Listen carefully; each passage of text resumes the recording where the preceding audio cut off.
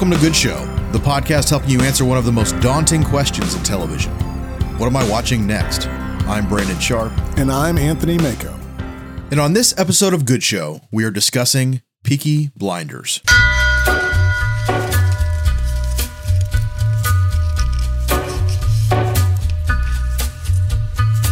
This British crime drama is set in Birmingham, England, at the end of World War I and follows the Shelby family, and more specifically, Tommy Shelby, a World War I tunneler and head of the crime gang, the Peaky Blinders.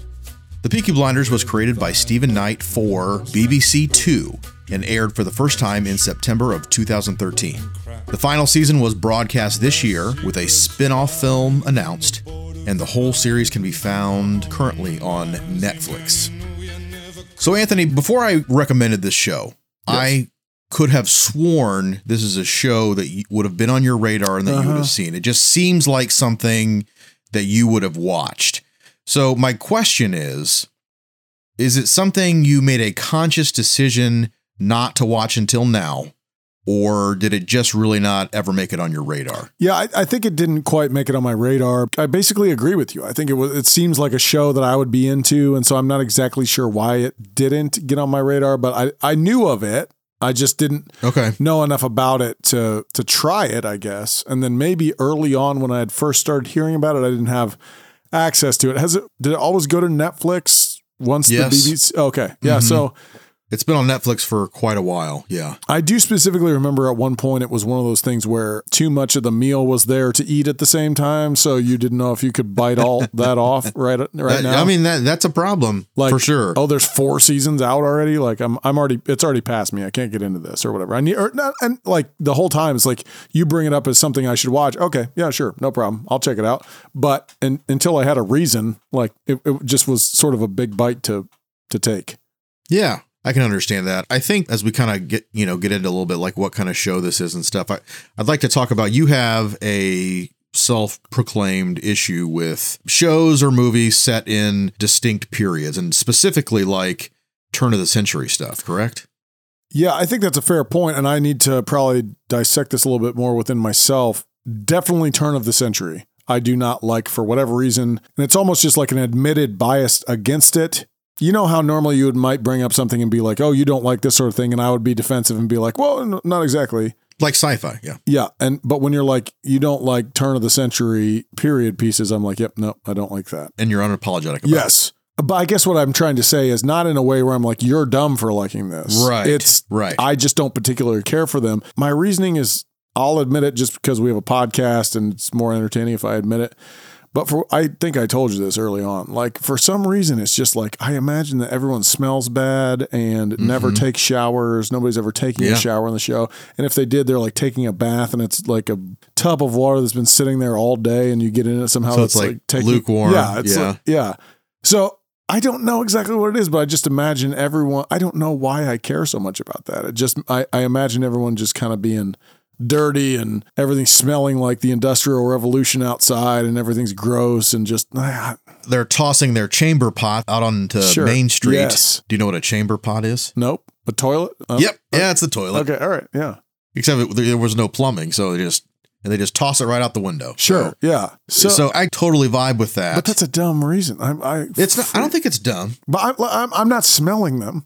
So what do I care? It's a taste thing though. Yeah, like I don't feel like there's anything wrong with not caring for certain time periods. I don't know. Like I would say that I have similar tastes when it comes to like war movies. There are some eras that I just don't really care for. It seems like everyone's sick, cold, malnourished, bloody. I don't know. So like, yeah. Oh yeah. So that's actually part of my problem with the turn of the century stuff. Like not exactly turn, but slightly after that, like Depression era time. It's like, there's not going to be any good stuff that comes out of this. And so it's not just I shouldn't have focused so much on the smell of the show, but more just like everybody's hurting real bad. Everybody's, the only people who are making it at all are taking advantage of those around them, different things like that. I think the example I gave to you was I mentioned, I know that Gangs of New York is a good movie, like critically acclaimed. It's got DiCaprio and Daniel Day-Lewis, right? Is that right? Yes. Yeah. Liam Neeson's in it for a little bit. And I've seen it one time and just just don't care to see it again. And I watched it. I was like, yeah, I know that's a good movie, but it's just the era I don't like. I just, Yeah. I kind of spilled the beans a little bit in my intro when I said this is a crime drama. Does that feel right? Does that vibe with you? I mean, yeah, it's dark, it's cold. As long as when you think crime drama, you're not thinking like Law and Order. Yeah, so it's not procedural. Yeah, I mean, that's a good point. Yeah. There's, it's not a cop show. It's a period Sopranos. Yeah. Yes. Yeah. It's like some of the other shows I've named, like Sons of Anarchy. It's the whole crime family. Yes. And this is just the early 1900s take on the same story. But yeah, I think there's some interesting things there that happen, and I like the whole World War I overflow of this story. Yeah, I have a couple questions for you that you may not know the answer to. Okay. Do you know what tunnelers did? So like you briefly mentioned it, but Tommy and his buddies actually, like his family, his buddies, they were all tunnelers in the war. Yeah. And I actually never quite understood what tunnelers did in World War I. Somehow it assisted ground troops, but they literally dug tunnels basically under the ground troops. Did they then like set charges underneath opposing forces, or I didn't quite. I could have looked this up, I suppose, but Yeah, no, I mean, you pretty much got the idea. Okay. They dug like attack tunnels. Yeah. That and they were like underneath enemy troops. Some of the after effects of that, and you see it a little bit. Like you do see like the shakes. Yeah. And early on, there was one of his friends, Whiz Bang, and he's really messed up pretty bad. Yeah. It was a pretty terrible assignment. Yeah, I think at lack one of point, oxygen on top of being in combat. Yeah, absolutely no daylight. Yeah. You're probably not getting square meals down there either. Yeah. I think at one point Tommy even says, I can't believe we made it out of that alive. And we volunteered. Like this is the job that they were giving the volunteers, Yeah. So anyway, it seemed to me like his group from Birmingham, like they all were all tunnelers. Yes. Yep. Yeah. I mean, I literally, because I was sort of watching this when I went on vacation, and on vacation I like drove through West Virginia, and I was thinking like, we don't even have like coal mining down to a place where it's safe now. Yeah. So right. Think about 100 years ago, what like tunneling or mining was like, how unsafe that was, because it's not even safe currently. So yeah, it must have been pretty bad. Okay. My second question was, this may be a little early, but I just sort of realized, do we ever find out where the name Peaky Blinders came from? Yeah. If it's a spoiler, don't say it, but. No. So a Peaky Blinder is the actual thing that they were named after a very real like urban gang. Okay. That was around that same era. All right. But they called them Peaky Blinders because they put razors in the bills of those hats that they wear. I can't remember the name of the hats. Yeah. And they would slash people across the eye. They're on the back. No, they're on the front. They're in the bill, in the fold. Oh, hidden between. Okay. Yeah, in the fold. You can actually see them at one point, and they would slash at people's eyes and blind them. That's why they call them that. Oh, interesting. Okay. So it's pretty straightforward. Yeah. It's pretty well, and it's honestly and it's something you kind of have to dig a little bit for. I mean, I feel like you do see a little bit of that, but it's not ever said, "Hey, this is what you know." They this do is what it all the time. Yeah, they do. That's their. They thing. grab their hats, kind of in a bunch and like slash at people. Yeah. But it's pretty gruesome. Oh yeah, for sure. This is a premium drama. Yes. Yep. It definitely has a premium feel. I will say this will affect your mood. It is it has the muted, it almost has, Cillian Murphy is a mighty Christopher Nolan player. Yeah. And a lot of this has that Christopher Nolan coloring, the muted colors. Some, interesting connection there because he has been in a ton of Chris Nolan movies, but something about that coloring, at least in this context, kind of also mixed in with that malnourished, dirty turn of the century feeling. It's just like hopeless. It feels like there is a lack of hope in this show.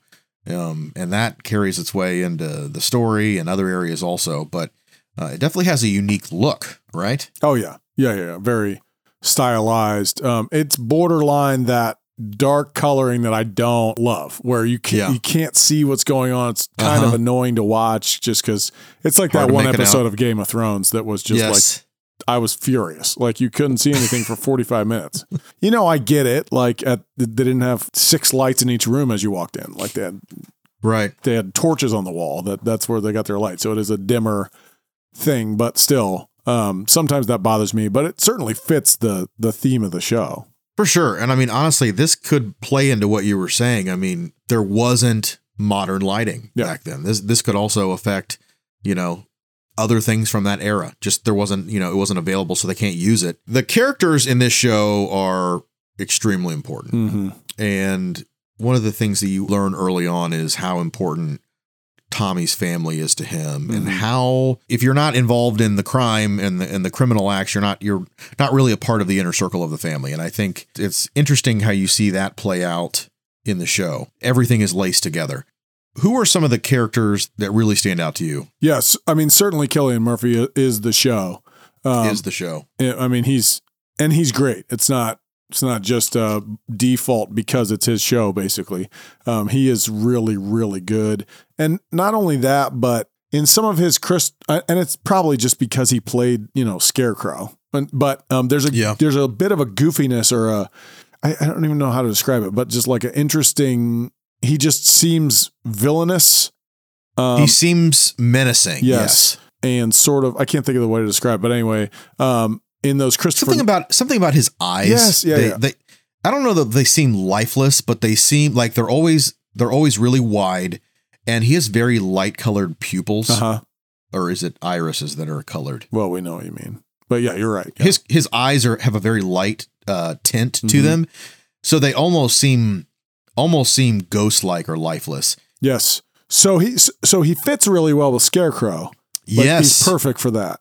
And then even like in Inception, like it's a dream world, so it's not weird that people look a little weird or whatever. And I wonder, now that I'm talking, like it's almost like I couldn't have imagined him holding down his own show, and that might have been something that kept me from Peaky Blinders. He does it wonderfully. He does it wonderfully. And I even think early on when I was thinking of him as the leading guy in the show, and he would just as, no spoilers, but as leading guys often do, get into romantic relationships.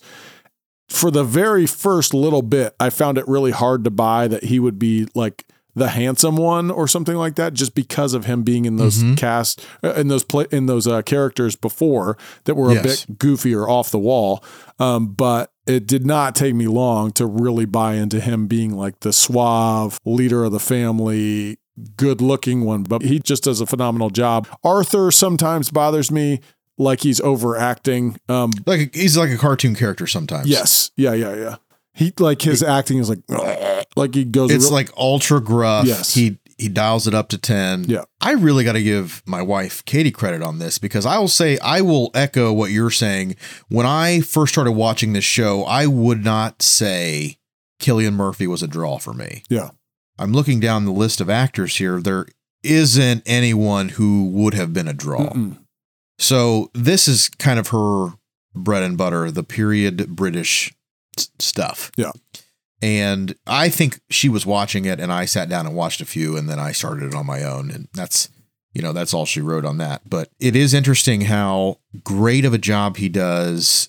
And it almost seems out of left field. Like, whoa, this guy has some chops. Yeah. He's been in a lot of Christopher Nolan stuff, but he's never been the leading man. Right. I know he's got a Bonhoeffer movie coming out, and he is playing the lead role there.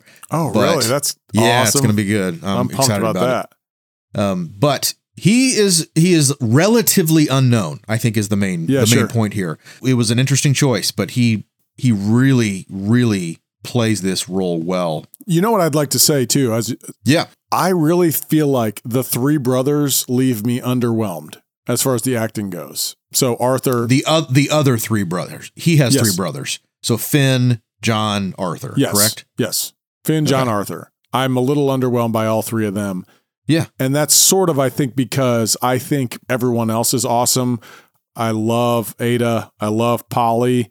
I love Lizzie. I think Lizzie's great. The female characters are really strong, I guess is what I'm trying to say. Esme, the girl who plays Esme, she's awesome. Like, I love Esme, especially she pops up later. Yeah. And she's really good then. Yeah. kind of talked about this a little bit, and I was kind of curious who you were familiar with beforehand. I think my point, like with this conversation, maybe we can just skip to the end here, is, I really feel like British shows and films kind of pull from the same crop. Like when I watch something on the BBC or from the BBC, I feel like all of the actors were either on Harry Potter or Game of Thrones. Mm-hmm. There's like a few things, maybe like Downton Abbey. I can trace, you can play the 6 Degrees of Kevin Bacon with like these characters and be done in 2 degrees, because they were like all from a couple of movies. Any of those movies with like enormous casts, I feel like you end up seeing them over and over and over. And I think there's a pretty distinct difference between British actors moving from television to film the way that they do. And, we're seeing a little bit more of that now in the States, but it used to be something that wasn't done as often. And it's just interesting to me how British actors get used in a lot. There just seems like they're always working. A lot of character actors, recurring roles. Anya Taylor-Joy from Queen's Gambit fame. How'd you feel about her? Didn't care for her. I only bring her up because Queen's Gambit was a massive hit. Yeah. And it was recent. She was in this before Queen's Gambit. Because she popped up in season 5, which would have been before. Yeah, I kept thinking she was from Queen's Gambit and then put in this, but it was probably the other way around. Yeah, I think I took a little while to watch. I never stayed up on this. It was definitely a show that took me a while to be like, oh, there's another season out. Yeah, I'll get to it eventually. It's more of that like Ozark stuff. Like it's just you got to be in the right mood to watch a show like this, and once you start, you really just got to keep going. Yeah. But anyway, yeah, I don't think you could say Anya Taylor-Joy did a bad job, though. She was. No. Yeah. I just didn't like her character. Right. Yeah. She definitely did the job, though. Yeah. Sam Neill from Jurassic Park and amongst other things, he was kind of I felt like his accent was a little.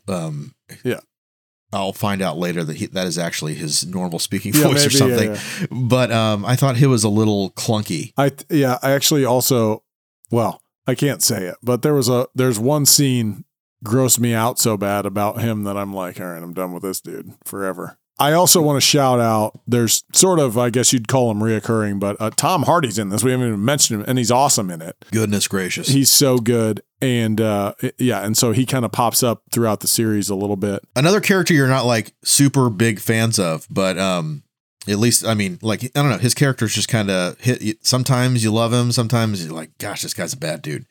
But Tom is awesome. Yep. He acts the crap out of this character. Yes. And I mean, I can't really think of a time when he hasn't really just nailed a role that he's been in. Of course, yeah. He's so good. It's actually a nice surprise. And he pops up earlier than I remember him. Like I rewatched a little bit and he pops up kind of early. I didn't remember him being in some of this early stuff, but yeah, he's great. Yeah, and he's great. Adrian Brody is basically just in one season, and it's not an early season. Oh, yeah. And he did a good job. He was really good. And Aidan Gillen. Littlefinger. Yeah, yep. He plays Aberama Gold. Yeah, he's great too. So, I mean, he's a crazy dude. We go down the line and there's some real good stuff going on. It's deep. Yeah. It's very deep. And I think one nice thing is you'll see characters that you know, or maybe characters that you like from something else, and they'll pop up later, like the Adrian Brody pop up. And yeah, I feel like they do a good job introducing great characters later down the line. How's the story work for you? Like the overall arc of the show, I like. If you zoom out, I really like the arc of the show. Much like a crime show, not the particular situations they get into are predictable, but the ups and downs are predictable. Like, well, you know they're going to get out of this predicament that's come up here. Well, and that's one of your big things. How quickly is conflict resolved? Yes. That is, you've stated that many times. Yeah. So that's a good question here. How do you feel like, because there's tons of conflict and it feels like we're always dodging some bullet. So does the conflict feel earned? Does it get fixed too quickly? Like, how do you feel about that? Yeah, I feel like in most cases, what I'll say is I think it's the resolution of conflict is justified. I think they do enough work to basically explain how that was worked out, which I like. So if you're going to have this predictable up and down, which is the nature of story, that's fine. Right. Like there's yeah. But if you justify how that could have possibly worked, and one of the things is basically that Tom Shelby's like, has thought through everything more than anyone else, basically. Yes, that's his superpower. So I like that. And they usually, when they explain how he arrived at this and worked it out before anyone else or in a better way than anyone else, I usually buy that. So I'll take that. But sometimes it's like creating a conflict that I don't think is necessarily justified, or it's just a little overkill, like they just keep finding themselves in the worst possible situation, which is fine. They're a gang. That makes sense that they would do that. But I was just rewatching, I don't even know what season it was, but my wife was watching, so I was sitting in, and goodness gracious, it was like, oh, this is where like the season ends pretty well. And then Tommy pulls some left-handed thing out of, like, it was just out of nowhere. And I'm like, goodness, there is always, we're just always waiting for the other shoe to drop. Yes. It is maybe the most consistent thing about the show. Don't ever get too comfortable. Just there's literally always something around the next corner. Yep. I think the writing holds up. Yep. You mean like dialogue? Yeah, I feel like it's hard for me to gauge British dialogue sometimes. Sure. There's a lot of tough talk, which I'm not always thrilled with. Like grandstanding or posturing. Yes. Yes. Posturing is a great way to put that. Yeah. Like you would see it like in a Fast and Furious. Yes. Yes. Yep. Just kind of too over the top. Yep. Too much. I can totally see that. The vibe that the show has, it doesn't, to me, ever feel like it's always on the level. Like it doesn't always feel super realistic. Like it does feel over the top sometimes. Yeah. Like the rock music that's always playing, and there's always like sparks and steam flying, and everything just kind of feels stylized. Yeah. That's actually a very important point. So what's it called? I forget what it's called when you put non-music of the time over something that's like rock music over Romeo and Juliet. It's always the same style of music, but it's not the music that would be during that time period. Right. So it's a very interesting tactic. I think it works for the most part, but yeah. Just really plays into like that gruff, kind of just edgy feel of the show.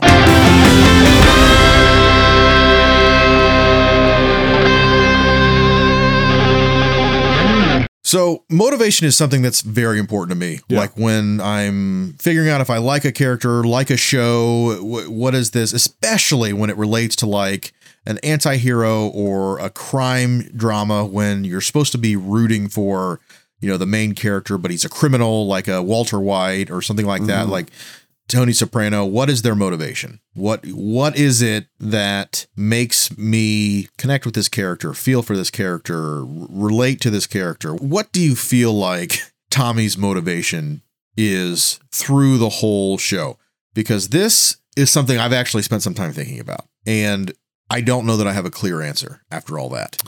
I think it shifts a bit. I think there is an element of what is often done in shows like this where power sort of corrupts as you get power. And so I think that happens to him a little bit, but not as much as some other shows, which I actually really appreciate, because I do think that's basically a true sentiment that as you gain power, you want more power. And I think that happens to Tommy over the course of the show, where he can't let his foot off the gas. I suppose I always sort of bought and liked the motivation that was basically like, okay, I went and did this thing, like the tunneler thing and serving his country in the military. I went and did this thing for you all. Now I'm going to take what's mine at all costs.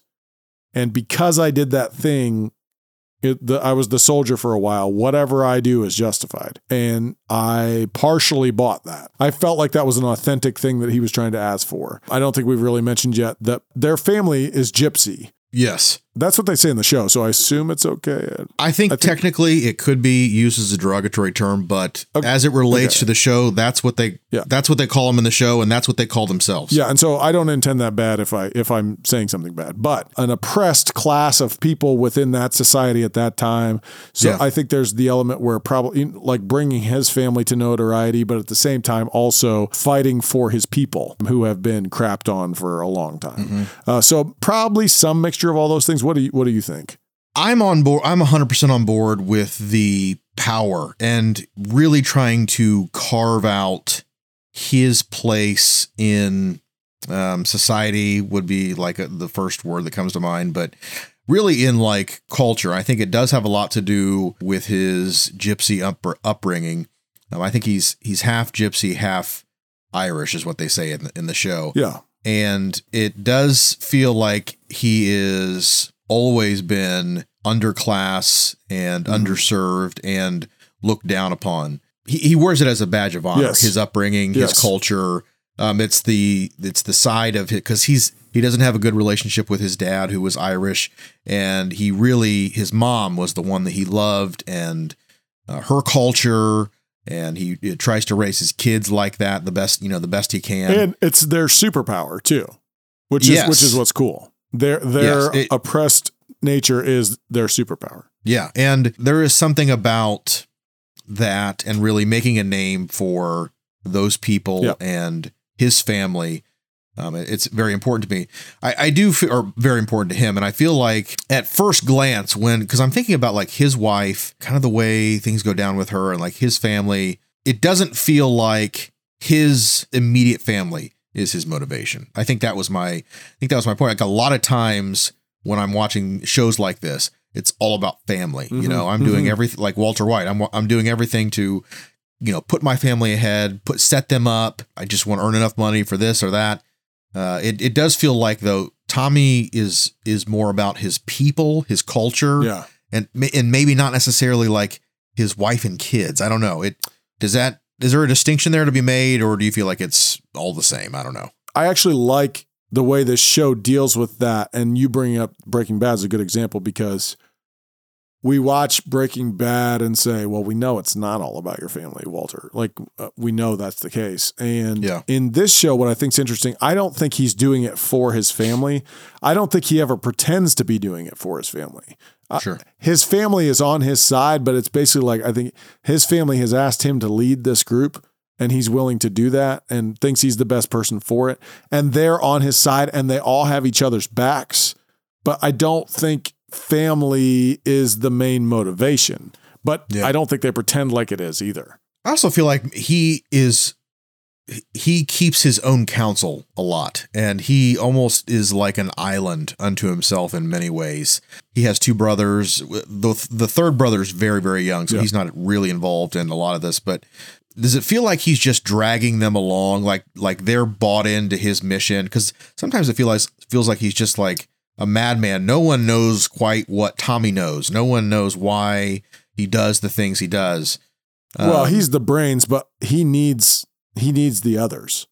Sure, he needs John and Arthur to handle the rough stuff, and Polly to keep him grounded, I guess is the best way. Yeah. So they're all valuable, and he recognizes their value, but he's the brains. So, and they all know he's the brains, and he knows he's the brains. So, that's what I mean about the honesty. Like Arthur doesn't seem to be bothered by the fact that he's the tough guy and Tommy is the brains. And sometimes that means Tommy's going to be in a little better hierarchical status than he is. How does the show make you feel emotionally?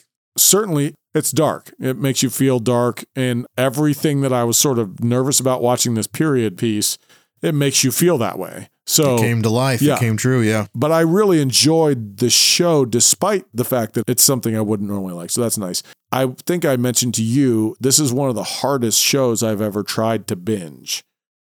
Because the more you watch it, the more you're just like, oh man, I can't handle any more of this. And I think if I weren't because I was trying to watch it for this podcast, so I was trying to watch it pretty fast. So there were certain points where I was just powering through where I didn't quite feel like moving on to the next thing yet. It was just like I didn't want to be in that mood anymore. So it was hard to binge. and it definitely affects your mood. And certain things are rougher than others, but just the fact that it does impact you emotionally probably means it's just a really good show. Yeah, I was trying to think about this a little bit because you actually almost caught up to me and passed me, and I've been watching this show kind of as it's been coming out. Yeah. But for whatever reason, when and I mentioned this a little bit, when a new season would come out, I would not like hop right on it. Yeah. It just has a quality about it that makes it feel a little chore-like. And I know we're supposed to be recommending shows on this podcast. And that certainly it's not a ding against the show. Yeah, I don't think that's a bad thing. It's just an undertaking. Yes. And I think, a lot of good shows are. Yeah. A lot of good shows make you work a little bit. Part of the reason it affects your mood so badly is because, I think I can say this without blowing too much stuff, but some horrible things happen to people in the show. Like it's just bad things just keep happening to them. So every time you think, oh, cool, everything's all good, it's probably not all good. It's going to be pretty rough. And that's part of the reason it affects you so bad, because you just lose a lot of stuff you wouldn't normally lose when you're watching a TV show. You would normally think they wouldn't toy with you that badly, but they toy with you that badly. Yeah, I do think the show deals a lot with like the cost of this type of power, and the toll it's going to take on you and your family. Tommy really struggles with the cost of all of this, and he pays a dear price for achieving his goals. Yep. Anything to root for here? I mean, that's very important to me also. I need something to root for. Yeah, it's important to me too. And I actually think what's funny is everything. Like almost everything about Tommy I admire. I really think that just generally he's a stand-up guy. Like he follows the rules that are set before everyone, even though that means it's an incredibly violent show and there's crazy stuff going on. And he always takes care of his family, even though he's not necessarily, just all these different things.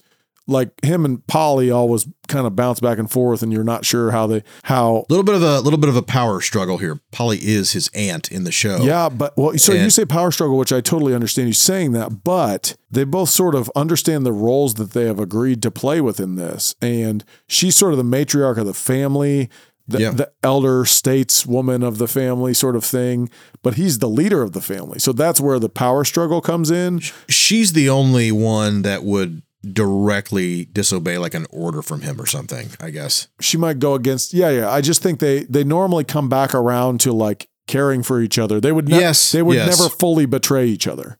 I think there's a lot of ways to look at Tommy, the character, and dissect him. I do feel like there is also like a little bit of, I am a tool or a weapon, and like, here are the things I want to accomplish, and point me in the right direction type thing, and I'll accomplish these goals. Yeah.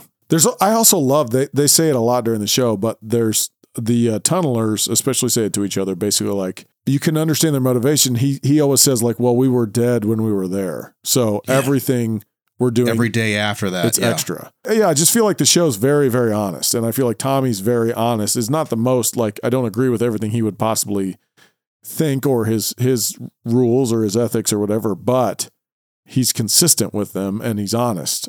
Another thing, like kind of my final thing here, how would I differentiate this from other crime dramas or crime family shows, and why would I watch this one over other ones? There's like a cool factor to this show also. Peaky Blinders are bad dudes for sure, but they're kind of cool bad dudes. And there is something about that that is electric and fun to watch. Yeah, and I don't usually fall for the like zoot suit stuff, and right. But I think in this case I sort of do. And their haircuts I thought so much about their haircuts. They're sort of dumb, but they're also pretty cool. Yeah, they bug me because it's like some of the stuff is like haircuts you would have seen in like the near past around here. Like some of that stuff was coming back, but it's like someone did them with a machete, and they just kind of like hacked at them a little bit. Or a bowl cut, but it's like they use a bowl, but then try and do a hip haircut. Yeah, like Tommy has the crop, but then, Arthur's got like the slick back undercut going on. I don't know. Anyway, I guess they didn't have the advanced electric clippers back then. That's right, yeah.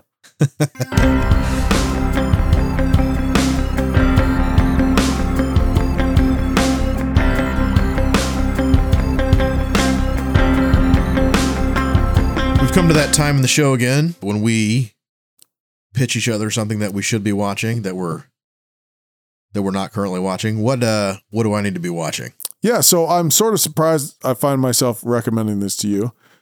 I've had this interesting relationship with a comedian named Pete Holmes. He has a podcast called You Made It Weird, and I have been sort of an on-again, off-again fan of him for many years now. Never found him all that funny, his stand-up. I still don't find his stand-up that funny. On his podcast, I don't necessarily find him that funny. I like the conversations he gets himself into, and sometimes I find him funny, and usually I find his guests very funny. So this is like, I'm thinking about all this stuff all the time. Like it's, I listened to him religiously for a while, then I didn't listen to him for several years, and then recently I've sort of come back to listening to him. So I do recommend his podcast, but he has a show on HBO Go now, or what? HBO Max. Yeah, it's what I'm saying is it was on HBO and it's still on there. It's called Crashing, and it's sort of basically his story is he was a stand-up comedian. He is a stand-up comedian, but he also was brought up in a very religious house, like a pretty conservative Christian house. And so he got married very, very young, same as me actually, right around the same age as I was. But then early on, his wife cheated on him and he got divorced pretty young. So it's kind of sent him spiraling. And at the same time as he was trying to be a stand-up, he had already been a stand-up comedian, but he was trying to continue his stand-up career. It's not exactly a documentary, but it's sort of based on this true time in his life and based on that time in his life where he and his wife just got divorced. And it's a really, really nice show. It's got good ideas. It's got some funny stuff in it, but Phoebe Waller-Bridge. What is in it? Is in it. Oh, cool. Is she not in it? Probably. I'm looking at the cast list right here, and I feel like you would know, right? Wouldn't you know if she was in it? Yeah, probably. But I saw Crashing probably before I got obsessed with Phoebe Waller-Bridge. So, no. Phoebe Waller-Bridge has a show called Crashing too. Oh, her first show was called Crashing, which I've also seen. This is different? Yes. Okay. So this is Pete Holmes Crashing. Gotcha. HBO. Okay. Phoebe Waller-Bridge's Crashing show has some funny moments, but it's not generally very good. And hers is probably a BBC show, I'm guessing. Maybe. Sorry. Neither here nor there. Yeah. So anyway, it's Crashing certainly out of Pete Holmes' work is the most worthwhile. And everything Pete Holmes does has this undercurrent of exploring really deep themes underneath things. And it's just funny that I don't find him to be roll on the floor laughing funny, but I really... Raffle. Yeah, raffle. But I do really like the show. I think it's a really good show. Cool. So it's worth checking out. Alrighty. My recommendation is a classic courtroom drama titled The Practice. I'm sure you've heard of it. Yeah, I've definitely heard of it. I feel like it was all the rage back in like the early 2000s, like the late 90s, early 2000s. Stars Dylan McDermott. And it's very big dramatic builds and ebbs and flows in this court. It's like very, very, very courtroom drama. Is it like procedural? Oh yeah. Okay. Yeah. So some overarching story, that kind of carries you through, but mainly it's like, and there's like a team of lawyers that work for Dylan McDermott. Bobby Donnell's his name, and they work for his firm. And, so there'll be like a myriad of cases going on. Really, I don't think really, you're supposed really to say a myriad. I think it's just myriad cases. Well, there we go. That feels appropriate. Anyway, it is very compelling television. It may not hold up. It may be dated now. Yeah. And that's something that I would actually be interested to revisit and discover the answer to that question. What kind of lawyer is he? Is he a defense attorney? Is he a prosecutor? So yeah, they're all defense attorneys. It really kind of follows his quest to be like, I think what the term is like a blue chip law firm, which is it means like high dollar, big clients. And he is just a scrappy lawyer at heart. And anyway, it's really good stuff. I'm trying to see if there's any names that pop off the list.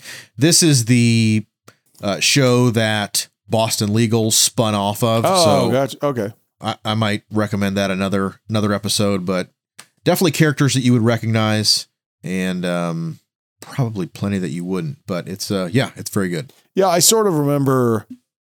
I definitely remember this show. I never saw it, but I definitely remember it. Cool. Yeah. Any quick hits? What are you watching right now? Yeah, I have several quick hits this week. Actually, it's pretty interesting. Okay, so I've watched several things recently. First of all, I think the first thing I want to bring up in quick hits is Welcome to Wrexham, which is I don't know if we've talked about it on the show. I think we did. I think I said I was excited about it. But okay, yeah. I was gonna say you and I definitely talked about it off mic. So Ryan Reynolds and Rob McElhenney bought a football team, soccer in Wales, and they. Essentially, the premise is that this team it's the second oldest team in Europe, I think. Okay. And so 1800s sometime is that old. At one point was in the Premier League, but as we all know from Ted Lasso, you can be relegated or promoted within the English system. There are 4 leagues in like the main tiers of European English soccer. And Wrexham plays in essentially the 5th league, which is not in the league. So, okay. Way out of it. They're not like single A baseball. They're like, is there a path from their league to the Premier League? Yes, okay. They could, but you can only go up one at a time. Cause I'm thinking like in the USA, we have like the PDL and there's no path for like, like there's some of those. They're professional players, but they're anyway. Sorry, that's So it's basically the equivalent of like a wood bat league or something. Gotcha. If a wood bat league could move up to, but it's also just like how the Columbus Clippers can't become a Major League Baseball team. Okay, so I gotcha. It's not exactly the same, but so the top basically in each system, the top 4 and go up, the bottom 4 go down. No, I'm sorry, not at the top levels, but in this particular. Oh, in that one. I was going to say, I thought it was just the last dude gets dropped off. And it is when you get higher, but gotcha. Yeah. Gotcha. Plus I might be getting out of my depth here, but basically I think that four teams play for a playoff for 1 or 2 to go up or down. Anyway. So their hope with this is that they can get Wrexham back up because all the way. Well, no, not as far as they can. Yeah, as far as they can, because I mean, they're pretty open about the fact that this will be a perfect investment. You make a lot more money if you can take them up. So they bought them at the very lowest, and if they can take them up, they'll make a ton of money off of it. But still, cool. It's a pretty cool show. I like the music a lot in it too. That's probably enough about that. There's only 2 episodes. I really like it. I also watched Trainwreck, which is the story of Woodstock 99, which is a documentary on Netflix.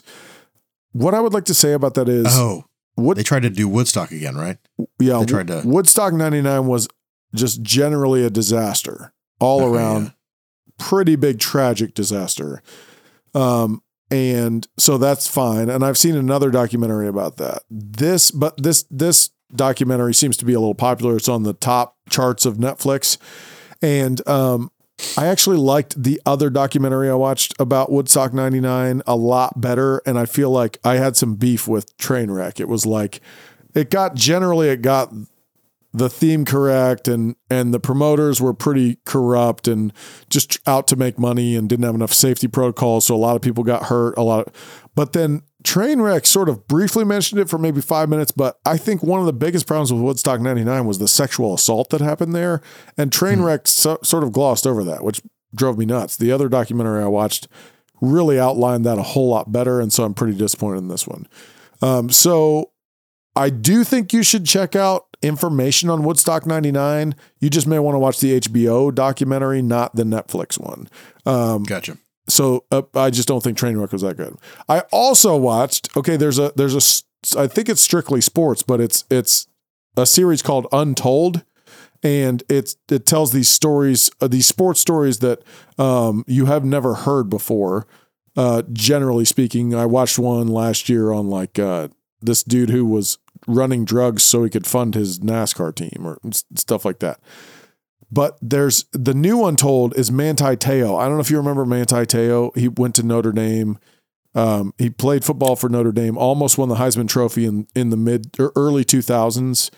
And he was a defensive player. And then he basically got catfished.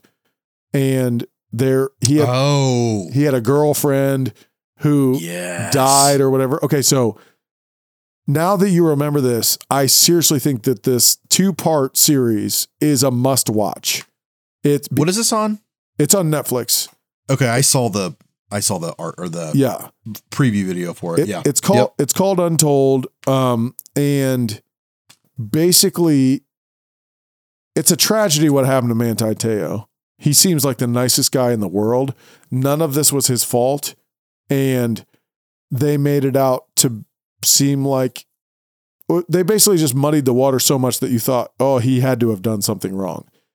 But basically it looks like he didn't do anything wrong. And so if nothing else, like anybody who lived through that time and remembers Manti Te'o should watch this quick documentary and at least get the full story and understand that he got screwed and poor guy like missed out on millions basically just because someone catfished him and that's it. It's nuts. That term, man. Yeah. I know it is a funny term, but that sounds crazy. And then finally I finished Only Murders and I think the only thing season 2. And I think, wait, hold on. Are we going to do a follow up on this or we totally can. We totally can. If you'd like to, we can. My general review of season 2 is that I'm not sure that we need to, but so whatever. It's not as good as the first. No, it's not as good as the first. So, I know that we've said we have, I just don't know. I don't know what we'd say about it, except I might kind of crap on it. Except that right there. Yeah. It's not as good as the first. Then hit the lots of similar things from the first, lots of similar style jokes. I definitely laughed. It's funny. It's got some good stuff, funny stuff, but they didn't do as good a job on plot, that, all that stuff. So I don't know that we need a reaction episode because it's just not quite as good, unfortunately.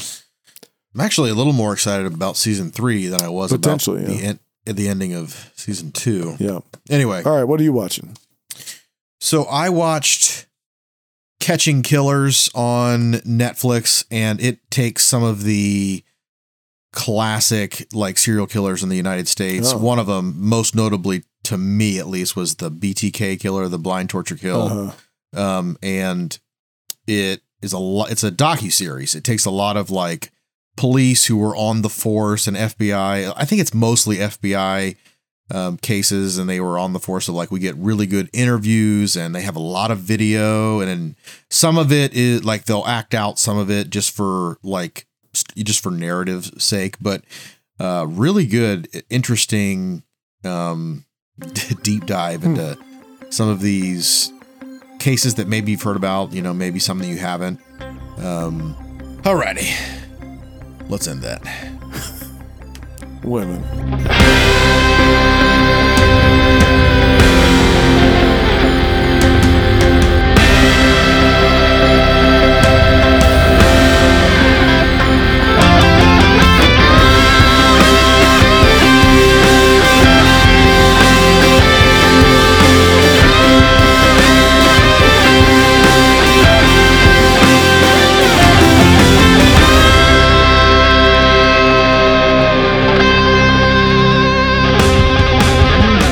Do it for Good Show. Thank you for joining us. If you enjoyed this episode and you haven't already, please take a minute to rate and review our podcast. We would really appreciate it. Also, hit that subscribe button so you are notified the minute we release new content. Lastly, the Good Show Facebook group is up and running. We would love to chat with you and hear your opinions on our episodes. Again, thank you for joining us, and we'll see you next time.